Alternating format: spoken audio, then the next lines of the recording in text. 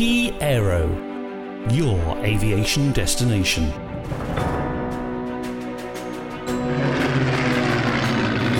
Historic aviation. Hello and welcome to the FlyPast podcast. For this episode, we're joined by Jeff Skillman, the Treasurer of the RAF Hornchurch Heritage Centre. Hi Jeff, how are you doing? Hi James, not too bad, thank you. Excellent. Well, thank you for joining us. Anyone who listens to these podcasts will know that we've been slowly making our way around the museums and heritage centres of former Battle of Britain airfields, and now we arrive at RAF Hornchurch. So maybe start with a little bit of detail about the Hornchurch itself. Yeah, sure. So many people may know that RAF Hornchurch was a former Battle of Britain airfield. You may also know it was a sector station, so it covered the Hornchurch sector, just as famous as Biggin Hill, but we don't quite get the fame, I guess. But it covered the Hornchurch sector, which was South Essex and North Kent. And it included such stations as Stapleford, Rochford, Detling, Rochester, and even Hawkinge. So it's quite a wide sector. It was an airfield in the First World War. So some of you may know it was originally called Sutton's Farm Aerodrome. And it had particular fame because the first German airship, an SL-11, was shot down by Lieutenant William Leaf Robinson in the First World War. So it had a lot of fame from the First World War. It closed just after the First World War, and it reopened in 1928 as RAF Hornchurch, and that's when a lot of these substantial buildings took place. The officers' mess still exists, and unfortunately we're not in that building, we're in a different house, the actual Heritage Centre. But the airfield closed in 1962 after the war, and it was subject to gravel extraction, and more recently it became a country park. So there's very little parts of the airfield still left. Mainly it's buildings, residential buildings from the airfield, and we've got one E-pen left, which is now the car park for the country park. But that's a very kind of brief history. So obviously an airfield of great historical significance when you start listening to all the things that happened there. Is it a sector station? Made it obviously quite a target during the Battle of Britain for the Luftwaffe. Yes, it was. And famously, Hornchurch was bombed several times. One famous episode when 54 Squadron were taken off to intercept the enemy, and Aldir, who was at 54 Squadron, famously took off, and as he was taking off, the bombers were falling around him, and his aircraft actually cartwheeled and crashed, and he managed to crawl out from underneath. But yeah, it was subject to a lot of attacks. It did have the operations room at Hornchurch, but that subsequently got moved at a later stage. But yes, it was definitely a target, no doubt about it. You know, people like Aldir, some famous names have operated from Hornchurch in the past. Yeah, very famous names. I mean, another one is Eric Locke, 41 Squadron pilot, shot down 26 aircraft, and he was the most famous Battle of Britain pilot during that period. Subsequently, he died the following year at the age of 22, very young age.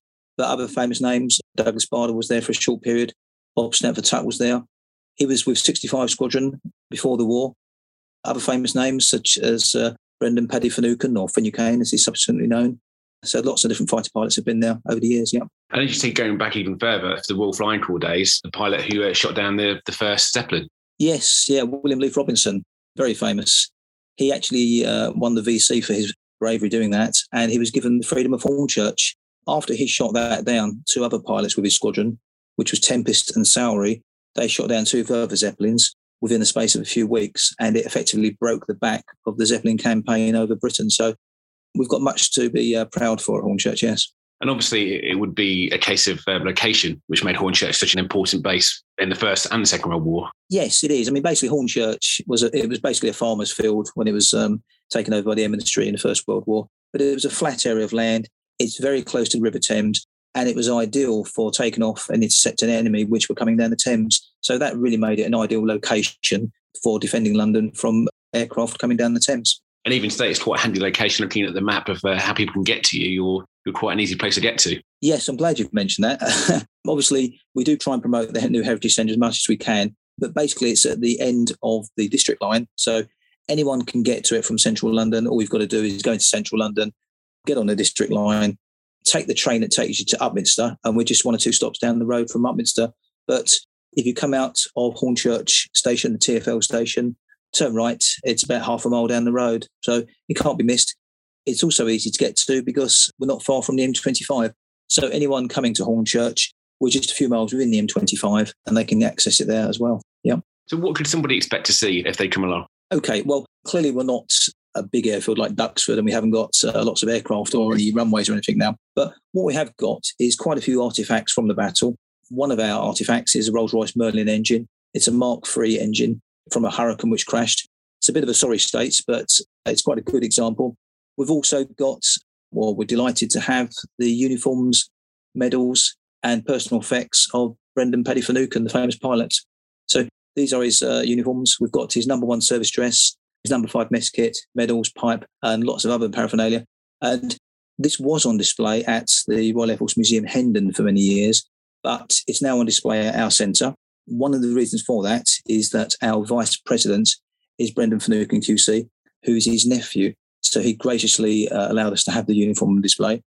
Our president is actually Sir Ian Duncan Smith MP, who many people will know. His father was Wilfred Duncan Smith, famous fighter pilot, and wing commander who headed up 64 Squadron at Hornchurch. So there's some of the artefacts. We've also got a slipper tank, which is a 90-gallon reserve tank that would have gone underneath the Spitfire. We've got lots of artefacts relating to many, many British and German crash sites. We have an ejector seat. We've got a Lancaster bomb site, bomb computer, bomb panel, lots of models. So lots of it is paraphernalia relating to RAF Hornchurch. So we like to bring a lot of local history there. We've also got one of the first air-to-air missiles, which is outside. That hasn't gone on display yet. And in the near future, we hope to display an Anderson air raid shelter and a TET turret, which some of you may know is a small one-man turret for ground defence, which is buried in the airfield. So quite a few things to see. It's not going to be a huge museum as you would expect with a large museum like Duxford, but it's about 10 different rooms to see. We've actually recreated the officers' mess as well as we can, and in there are period bits and pieces such as a gramophone, old RAF wireless. We've also got a home front room. So in total, about 10 different rooms to see, and it's well worth a visit. Many people say that just walking around for 2 hours just isn't enough, and as a result of that, we say, well, why not become a member? And for £20 a year, you can actually come to RAF Hornchurch Heritage Centre as many times as you like. One more plug. We also have a tea room and patio, so people are quite welcome to join us to have refreshments there after their visit. So what sort of people do you get coming through the door? As you say, it sounds like quite a local sort of museum. You get a lot of people coming to find out what happened in the area. We get quite a range of people, really. Certainly we get a lot of local residents. One of the things we do get a lot from is local schools. So we're very keen to promote local history. We've contacted all of the local primary schools in the borough, of which there's over 60. And even this week, we've got 5 full booked days, Monday, Tuesday, Wednesday, all through to Friday, of school visits. And they're coming here to learn about the Second World War, the First World War, learning about the home front, and most importantly, to learn about local history in the area. And it's really going down well. The schools love it. They get the opportunity to see real uniforms. We've got several mannequins on display. And they actually get the chance to try on things such as battle dress, uniform, and also flying helmets from the Second World War. So they really get a feel of it, and it's really good. But I would say school visits are very good. We also get visits from adult groups, so retired groups, youth organisations. We've had Cub Scouts. We get the Air Cadets come along, where I'm an officer down there as well, so I've got an active involvement there. But I have to say, it's probably a wide range of people. We never cease to be surprised at the different kinds of people that come in. What's the sort of best day for someone to come along? When are you open? Right, that's a good question. Basically, at the moment, we're open at weekends. So it's Saturday and Sunday from 11 o'clock till 4 o'clock. We're only open during the week, Monday, Tuesday to Friday, for booked visits. So if people want to do a booked visit, if they've got a party of 15 or more, we're happy to do a booked visit at a very reasonable £5 a head. And we'll take them around and give them a guided tour. So at the moment, it's only weekends, Saturday and Sunday. But given time and with more volunteers, we hope to be able to extend that to further days during the week. How many people have you got volunteering for you at the moment? Never enough, I probably would say. We've got 8 trustees, and we've probably got a small army of about 15 to 20 volunteers who give up their time freely and come along. And if anyone who visits our museum has an interest and would like to get involved, we'd love to hear from them. So we're open to anyone who wants to come along and take part. There's a wide range of activities, as you can probably guess, from being at reception, working in our kitchen, helping with the garden out the back, or showing people around. There's a wide range of different activities people can do. And we often say to people, if you're not sure, come along, shadow what we do, and you'll soon build the confidence. But it's one of those things, if you want to get involved and you like that kind of thing, if you're interested in aircraft or even history, do come along. And where did your involvement come from? What got you into Hornchurch? Well, the actual RAF Hornchurch Heritage Centre, it dates back to the early 80s when it was originally the RAF Hornchurch Association. Now, around that time, a local caretaker by the name of Ted Exel realised that the local public house, to good intent, which is a a local pub near the airfield. They were throwing away lots of artefacts and bits and pieces relating to the airfield. And he thought, hang on a minute, something needs to be done here. Now, whilst he was ex-army himself, he did have a great interest in trying to keep the memory of the airfield and the pilots and the ground crew alive. So he set up the RAF Hornchurch Association. At that time in the early 80s, he actually had contact with lots of pilots from the war who were still alive, and they graciously came along, gave their time up, and visited the mobile exhibitions that he did. Ted always wanted to have a more permanent museum, and it was quite sad that he never got to realise a permanent museum in his lifetime.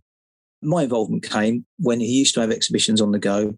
He frequently had exhibitions at our Air Cadet Squadron. As an adult, young adult there, I would help him with some of the museums, some of the setting up the exhibition, I should say.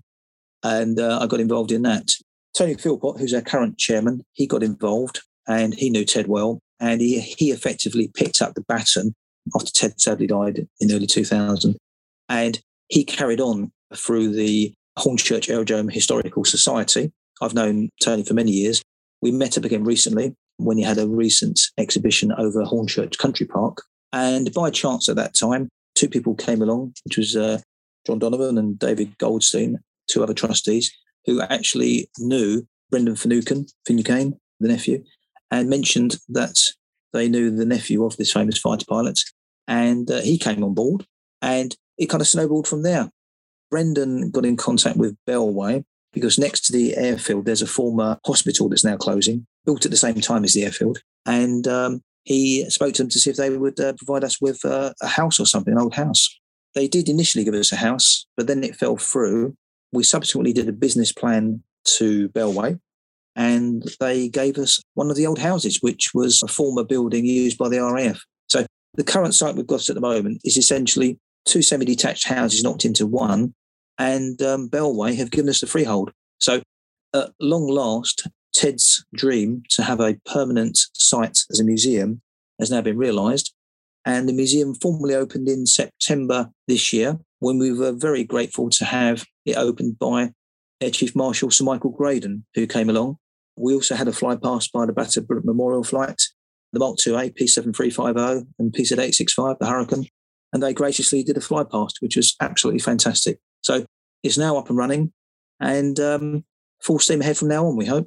Excellent. And by the sound of it, you've got a lot of really interesting exhibits already. I mean, you mentioned your Blue Room, which is the sacrifice of the American pilot Raymond Draper, who crashed his Spitfire locally. Yes, that's right. I mean, people local to the area will know that Sutton's school, Sutton Senior School as it was subsequently renamed Sanders Draper in the memory of Raymond Sanders Draper.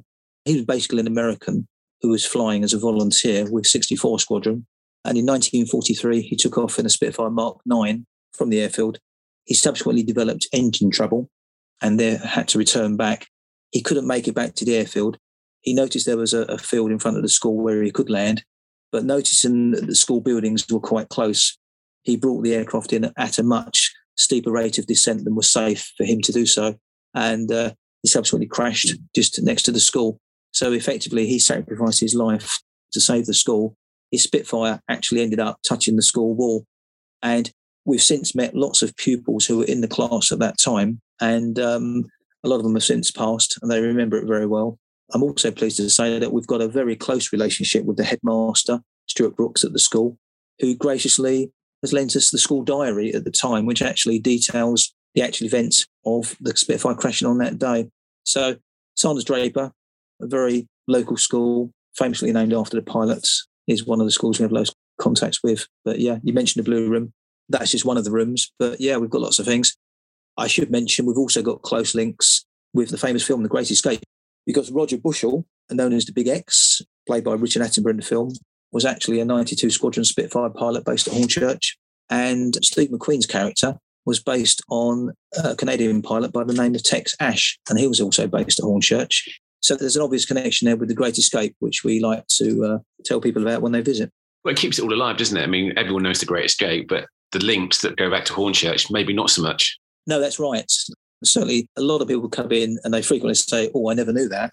There's also the famous Battle of Barking Creek, which I'm sure a lot of people have heard of, which was one of the first combats that took place involving Spitfires. And in fact, the Spitfire's first kill during the Second World War was actually a hurricane, which not many people know. 2 hurricanes were accidentally shot down by 74 Squadron.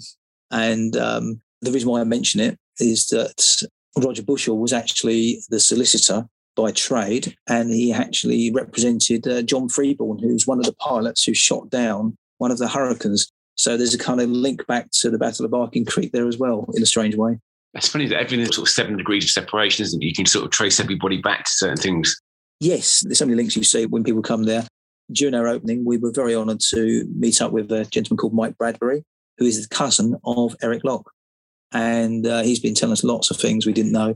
And it's so great to meet up with people. I think one of the great things about when you're helping to run a heritage centre like this is that you get to greet and meet lots of great people. Lots of people who've got a link somewhere. They knew someone here, there and everywhere. And indeed, because of the people that come in, we've actually got a separate room dedicated to Bomber Command. Now, a lot of people come in and say, well, hang on a minute. Why have you got a room representing Bomber Command? Because Hornchurch was a fighter command station and effectively nothing to do with Bomber Command. And there's 2 reasons. One is one of our volunteers, Mike, his father was a bomber in Lancaster during the war. His mum was a WAF and they met during the war. His father subsequently bailed out of Lancaster over Germany and through the help of the French resistance made it through to Spain to get back to Britain. So that's one reason. And he's got a great interest and brings in lots of things, memorabilia, and he's our expert on Bomber Command. But also, so many people walk into the Heritage Centre who've got a connection with Bomber Command, which isn't surprising because with 55,700 crews lost during the war, the chances are someone's going to be linked or knows someone who's got a connection with Bomber Command and Fighter Command. And so many people come in and say, oh, my grandfather flew in Lancasters or what have you. It's good to pay homage to those people. So, yeah, it's one of the things we do. Absolutely. I mean, so when you're putting together an exhibition, what is it that sort of you look for? Is it just local significance or is it something that just, one of you are particularly interested in? Yeah, I mean, at the moment, we've basically tried to fill the Heritage Centre as much as we can with lots of artefacts and all the bits and pieces we have. We're obviously trying to tell the story of RAF Hornchurch and Sutton's Farm before that, but we hope in time to add lots more bits and pieces. So, for example, the story of Dunkirk, evacuation, the story of the British Expeditionary Force in France. These are other stories we wish to tell. And in the fullness of time, when the museum is, shall we say, full and bursting, we will hope to rotate some of the items. One thing we want to do, for example, is put on display a section relating to the 8th Air Force, the American Air Force. Again, nothing to do with Hornchurch, but the reason for that is we happen to collect a lot of artefacts from Blake Hall. Now, Blake Hall was a local museum in the area at Blake House, and there was a lot of artefacts on display there, which have now come into our possession. There's also a very link, and I'm glad you mentioned all these different links, but 2 B-17 flying fortresses crashed nearby. They collided with one another, and all of the armaments from the crash and the dead bodies of those crew were brought back to Hornchurch. And every so often we go to the local church in the area to pay our respects and to do a small display for them. But by having a link to the Americans, that's another thing that we can bring into the museum. So whilst we do have a close link, and obviously we like to promote RAF Hornchurch, we try and spread out to other bits of interest as well. But yeah. What did you say? It's local history, isn't it? I mean, you're keeping alive history that otherwise might be forgotten. Yeah, quite right. Quite right. I mean, it's so important to have that local history. And until now, Hornchurch was probably one of the only formal Battle of Britain stations that didn't have a museum. And when you see Biggin Hill have a nice museum at great expense, I think it was 6 million or something like that, we were very envious to have something like that. But fortunately, it's come our way. The property we have at the moment is probably worth in excess of £1 million, which is great. And whilst it's not a huge museum, it's big enough at the moment. Certainly, we like to put as much information on display as we can. I think all too frequently when you go to some of these larger museums, some of the displays are, shall we put it, simplified. But we like to put as much detail as we can and try and make it as professional as we can. So having said that, we're always open to feedback. So when people do visit the Heritage Centre, we'll frequently say to them, what did you like best? Where could we improve? What would you like to see here? And in that way, by getting constructive feedback, we hope to make the experience an ongoing one, which gets better and better. Well, you say the more people you get through the door, the more feedback you get. And also, hopefully, the more local people will come forward with stories and artefacts that could go into the museum as well. Yes, I think you're right. I mean, certainly, once you've got a Heritage Centre up and running, it kind of acts like a magnet in terms of pulling things in, which is fantastic. All too often we hear people say, oh, I used to have a relic like that. I used to have a uniform like that, or I had something like that, but I threw it out. It went to the skip or something, which is very sad to hear. Certainly, since we've been open, there's no end of people coming in with the offer of bits and pieces, old artefacts, anything relating to the Second World War. And because we've got a home front room which focuses on the civilian life during the Second World War, they'll bring things in which may look like rubbish or something to someone, but actually it's something of historical value which we could put on display. Only recently, someone contacted us to say they had some woman magazines from the Second World War, and they were great. We picked these magazines up and they were in great condition. And it's just reading through some of these magazines. I took one home to show my 88-year-old mother, and she was in fits of laughter reading some of the letters in the back where people were writing into the magazine during the war to say that they were making dresses out of their father's old jerseys and things. And so they're full of interesting bits and pieces.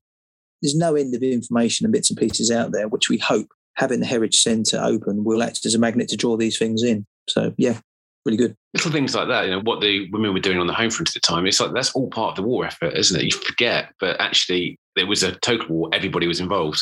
Yes. I mean, people don't realise this. I mean, obviously those people who were present or who had first-hand experiences of it, but even the children today, we had a visit by school this morning, when you explain to them that there were no toys, there were no toy factories because actually they were making armaments for the war effort, and that children used to make things out of anything they could. Rubber bands, roll it into a ball, something to kick around. We've even got a makeshift scooter made out of wood and ball bearings. And we're showing them that people used to make dolls out of clothes pegs and things like this. But I think the children of today, sometimes they don't realise how hard things were for people then. And, people have hardship today, which we understand and appreciate, but it's not on the same level as it was during the Second World War. But yeah, I think you're right. What did the school kids get out of the museum? What bits did you see them really enjoying? Oh, great things. I mean, you'd be very surprised at how something very basic creates such a great interest. My colleague Tony will frequently say to the children, would you like to see a 1940s mobile phone? To which they look with puzzlement until we get out a couple of tin cans and some string. And they have a go with this, listening down, get the string taut and speaking down one end and listening at the other, and actually get great fun out of things like that. We show them a 1940s iPad, which is a slate and some chalk, and that brings a smile to their face. But it's in wonderment. You actually see a look on their faces of disbelief almost. But then you see their faces change when we start to talk about evacuation and evacuees, explaining that people as young as 4 and 5 were taken away from their parents, split up, sent to a strange part of the country, to a strange family they didn't know, and just got on with it. Looking at their faces and seeing absolute amazement and things like that, that brings it home to them. So they get a lot out of it. Certainly with the visits, we try to make them a real hands-on experience. So we'll give them battle dress to put on. So RAF battle dress tunics from the late 50s and 60s. We've got a few of those. They'll put those on, dress them up. Today, we'll let them try on flying helmets and goggles to give them that hands-on experience. And I think if they actually do something physical or get involved, something kind of tactile, it all helps to restore that memory, and it helps them to remember the day. Because at the end of the day, we're looking for these young people not just to learn about history, but to become future trustees for the charity when we're no longer here. Well, that's it. I mean, if you get a kid through the door now, they get interested. They're the next generation, aren't they? Exactly right. At the end of the day, through creating a charity, we've put in place a kind of perpetual motion in the sense that you can't kill the charity. We're all mortals and we won't be here forever. But by getting that interest, we hope to get volunteers across a wide range. And in that way, we've got continuation of the charity and hopefully the memory of RAF Hornchurch. How can people get involved now and help the charity? Is there anything you particularly need or hoping to achieve? Well, I guess as we've only got 15 to 20 volunteers, we're always on the lookout for a wide range of people. At the moment, there's quite a heavy reliance on some of the trustees who are retired to put in a lot of hours, and that's fine and we enjoy it. But just to ease that pressure, we're looking for people who've got experience, knowledge of the war, knowledge of aircraft. But I'd even say to people, you don't necessarily have to have that knowledge. As long as you've got the interest, we'll teach you, we'll give you books and things, and get people to feel comfortable. But there's also things such as some gardening to do. There's also painting and decorating. We are very heavily reliant on our tradespeople. For example, our display cabinets in the Battle of Britain room, the glass display cabinets with mannequins in, were actually fabricated from bifolding doors from someone's extension. So these are items we bought on a certain bidding website quite cheaply. And we've got tradesmen who will work hard to make these things up. So if you're good with your hands in terms of woodwork or mechanical, we're always on the lookout for people. We had a problem with our boiler the other day, and to have a volunteer come in who's an expert on heating was great. So if you've got some knowledge, some expertise, at the end of the day, if you've got enthusiasm, we can direct it in a way that will help the museum. Yeah. So it's not about the money; it's about people coming together to make something, isn't it? As you say, you quite right. Box, and if you want something, you make it work. Yeah, you're right. It's not about money. At the end of the day, obviously, you need money to make the world go round. We've got to pay our bills, so money is always important to get it through the door.